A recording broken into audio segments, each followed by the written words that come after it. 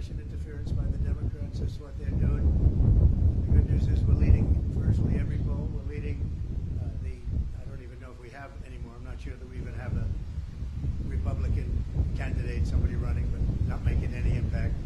So as you know, we won Iowa, we won New Hampshire in records, each one a record. We think we're going to do very well. I'm heading out right now to Nevada for the caucus and the caucuses, and I think we're going to do very well there. All polls indicate we're in the 90s, maybe more than the 90s. We certainly did well in a primary that didn't matter. They voted very nicely, and we have tremendous support from the people of our country. They hate what's happening at the border. They hate what's happening just generally. We're not a respected country anymore. We're laughed at all over the world. They're laughing at us. And they hate what's happening. They hate seeing it. They love our country. They want it to come back. And we're going to do that. If you think about it, had the results of the election been different, that would be nice. You wouldn't have the Ukrainian situation with Russia. You would not have had an attack on Israel, which was so horrible. You would not have had inflation. You wouldn't have China talking about Taiwan. You wouldn't have any of the problems that we have today. And you certainly had a broke Iran, and now you have a very rich Iran. Iran was broke when I left. They had no money to give to Hamas. They had no money to give to Hezbollah. And now they have 200 billion. Plus, as you probably know, people don't like to admit it, they certainly control Iraq. And Iraq has another 300 billion. So you have a very rich group of countries. And as you know, Iraq should have never happened. That was a balance against Iran, and we blew out the balance, and now Iran has essentially Iraq. And Iraq doesn't like saying that, but that's the way it is. And it's a shame. The world is in tremendous danger. We're in danger of possibly a World War III. And we have a man who's absolutely the worst president in the history of our country. He can't put two sentences together. He's not going to be able to negotiate with Putin or Xi or Kim Jong-un, North Korea. Not going to be able to negotiate with anybody. All he knows how to do is drop bombs all over the place, meaningless bombs, except they kill a lot of people. It costs a lot of money. Every time you see a bomb, it's another $1 million, and it actually sets us back. We have peace through strength. This should not be happening. The Middle East is blowing up. It's blowing up. And a lot of people are being killed, and it's so unnecessary.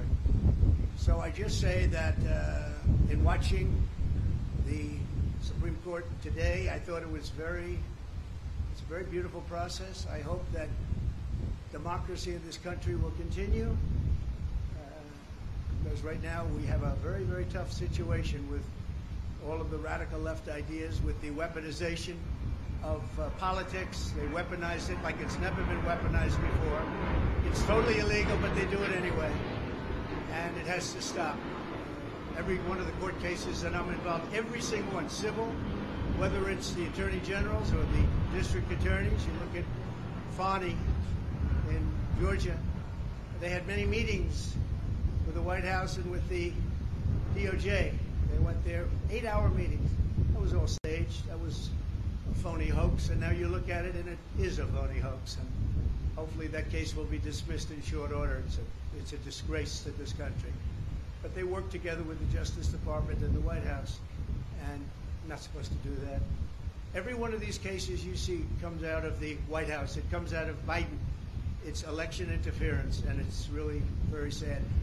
I thought the presentation today was a very good one. I think it was well received. I hope it was well received.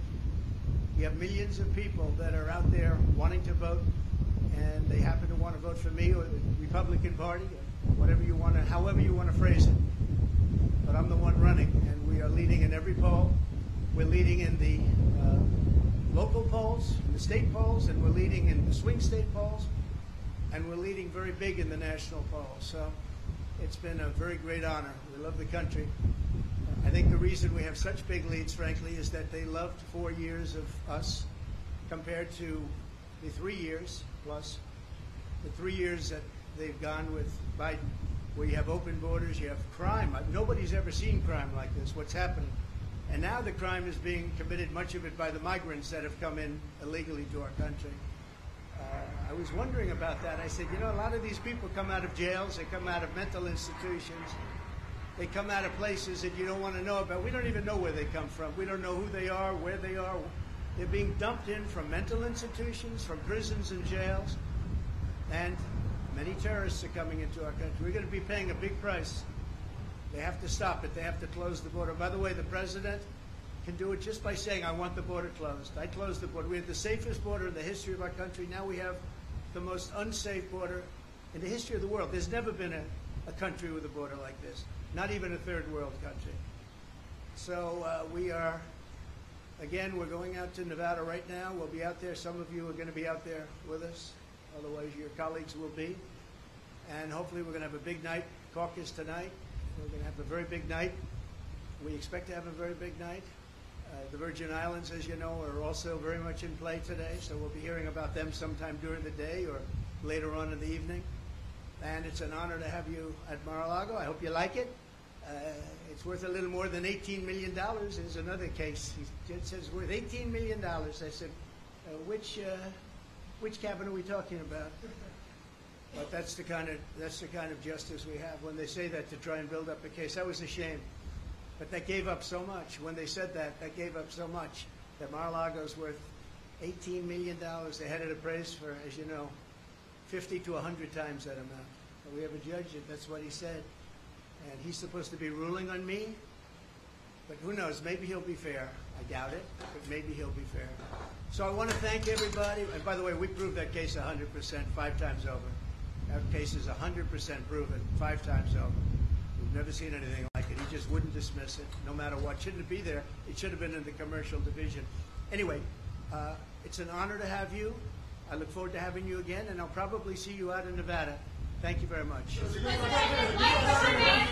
U.S. Supreme Court is said to be broadly skeptical in early reporting about the effort to try and kick you off the ballot. Having said that, though, speak to the argument, legal and otherwise, that your detractors have made leading up to today.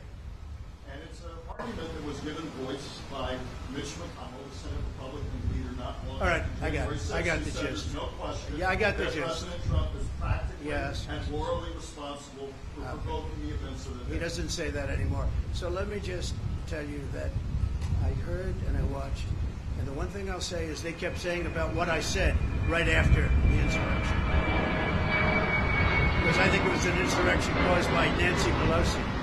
This was an insurrection, if it was an insurrection, which there were no guns, there were no anything except for the fact that they shot Ashley Babbitt. Somebody from the police force shot Ashley Babbitt. So unnecessary, so sad, so horrible. But there were no guns, there were no anything. But if you take a look at my words, right after, you take a look at my speech from the Rose Garden, which was very shortly after, or you take a look at I'm only on Truth now, but at that time we were tweeting and I was on Twitter. If you take a look at those 5 or 6 tweets, you will see very beautiful, very heartwarming statements. Go home, the police are doing their job, etc., etc. Beautiful statements. If you see my statement made in the Rose Garden, I think you have to watch that, because today they said the words of Trump. Now, if you take a look at the words of Democrats over the last period of time, look at Schumer's statement about the Supreme Court on the steps of the Supreme Court. He sounded like a mob boss. Take a look at any of them. Take a look at any. We put together a tape of vicious, violent statements made by Democrats. Nobody brings that up. Take a look at Maxine Waters and the vicious statements that she made. I didn't do that. I said peacefully and patriotically. The speech was called Peacefully and Patriotically. It's peacefully and patriotically. He said I said bad statement. It was the exact opposite.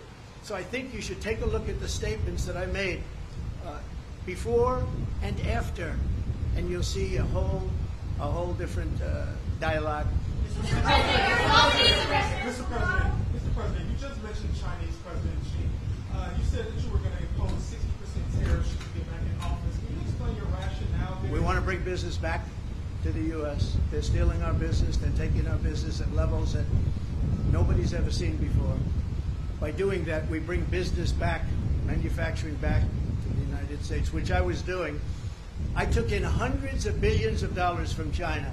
No president had ever taken in 10 cents, not 10 cents. I took in hundreds of billions of dollars, and jobs were coming back. I was saving steel companies. Now they're blowing it. When I see U.S. steel being bought by Japan, what a sad thing that is to me. What a sad thing that is. So we want to bring jobs back. Very simple. Thank you. President, do you still have confidence in Speaker Johnson after the failed Mayorkas impeachment effort? I do have confidence in him. Yeah, I very much do. I think he's a very good man, and I have great confidence in him. Why is Nikki Haley still in the race when you're dominating in the polls? Oh, I love that question. Thank you very much. You just said it. I don't know why she continues, but let her continue. We have a big one coming up, as you know, in South Carolina, and the polls are indicating that we're through the roof on that one. We're leading by, I guess, 35%, 35 points. So I don't know. I think she hurts herself, but I think she hurts the party, and in a way hurts the country. But it seems to be dying. She did poorly in Iowa. She did very poorly in Iowa, actually. She came in third place. Ron DeSantis beat her, although you wouldn't know that if you listened to her speech. She did poorly in New Hampshire. She did poorly no matter where she went. I don't know how the results aren't in yet from the Virgin Islands, but I know she's playing it very hard. And in Nevada, she lost to no name. She had a no name, and she lost by, I guess, 40 points. So I don't know why she continues, but she's a, I don't really care if she continues. I think it's bad for the party. I think it's actually bad for her too.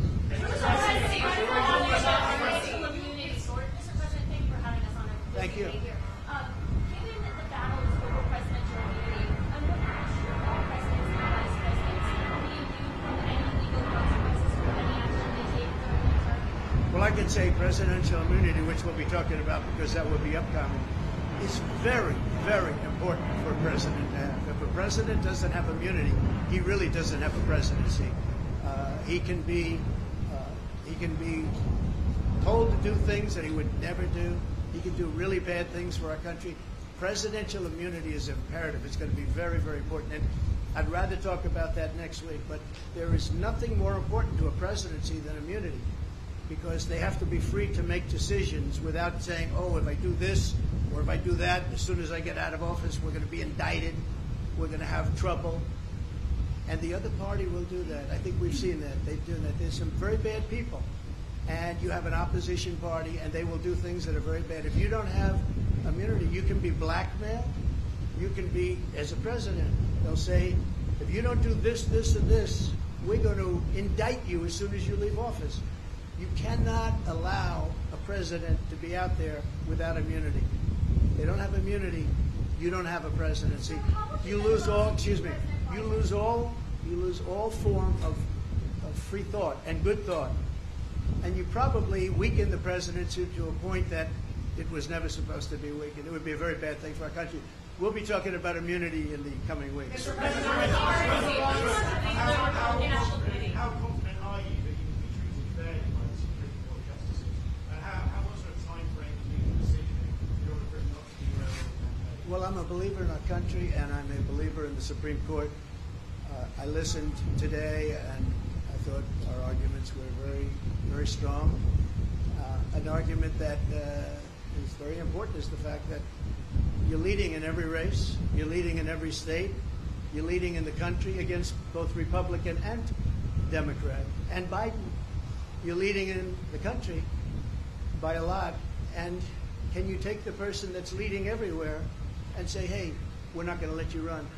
You know, I think that's pretty tough to do, but I'm leaving it up to the Supreme Court. Thank you all very much. Enjoy it. Thank you.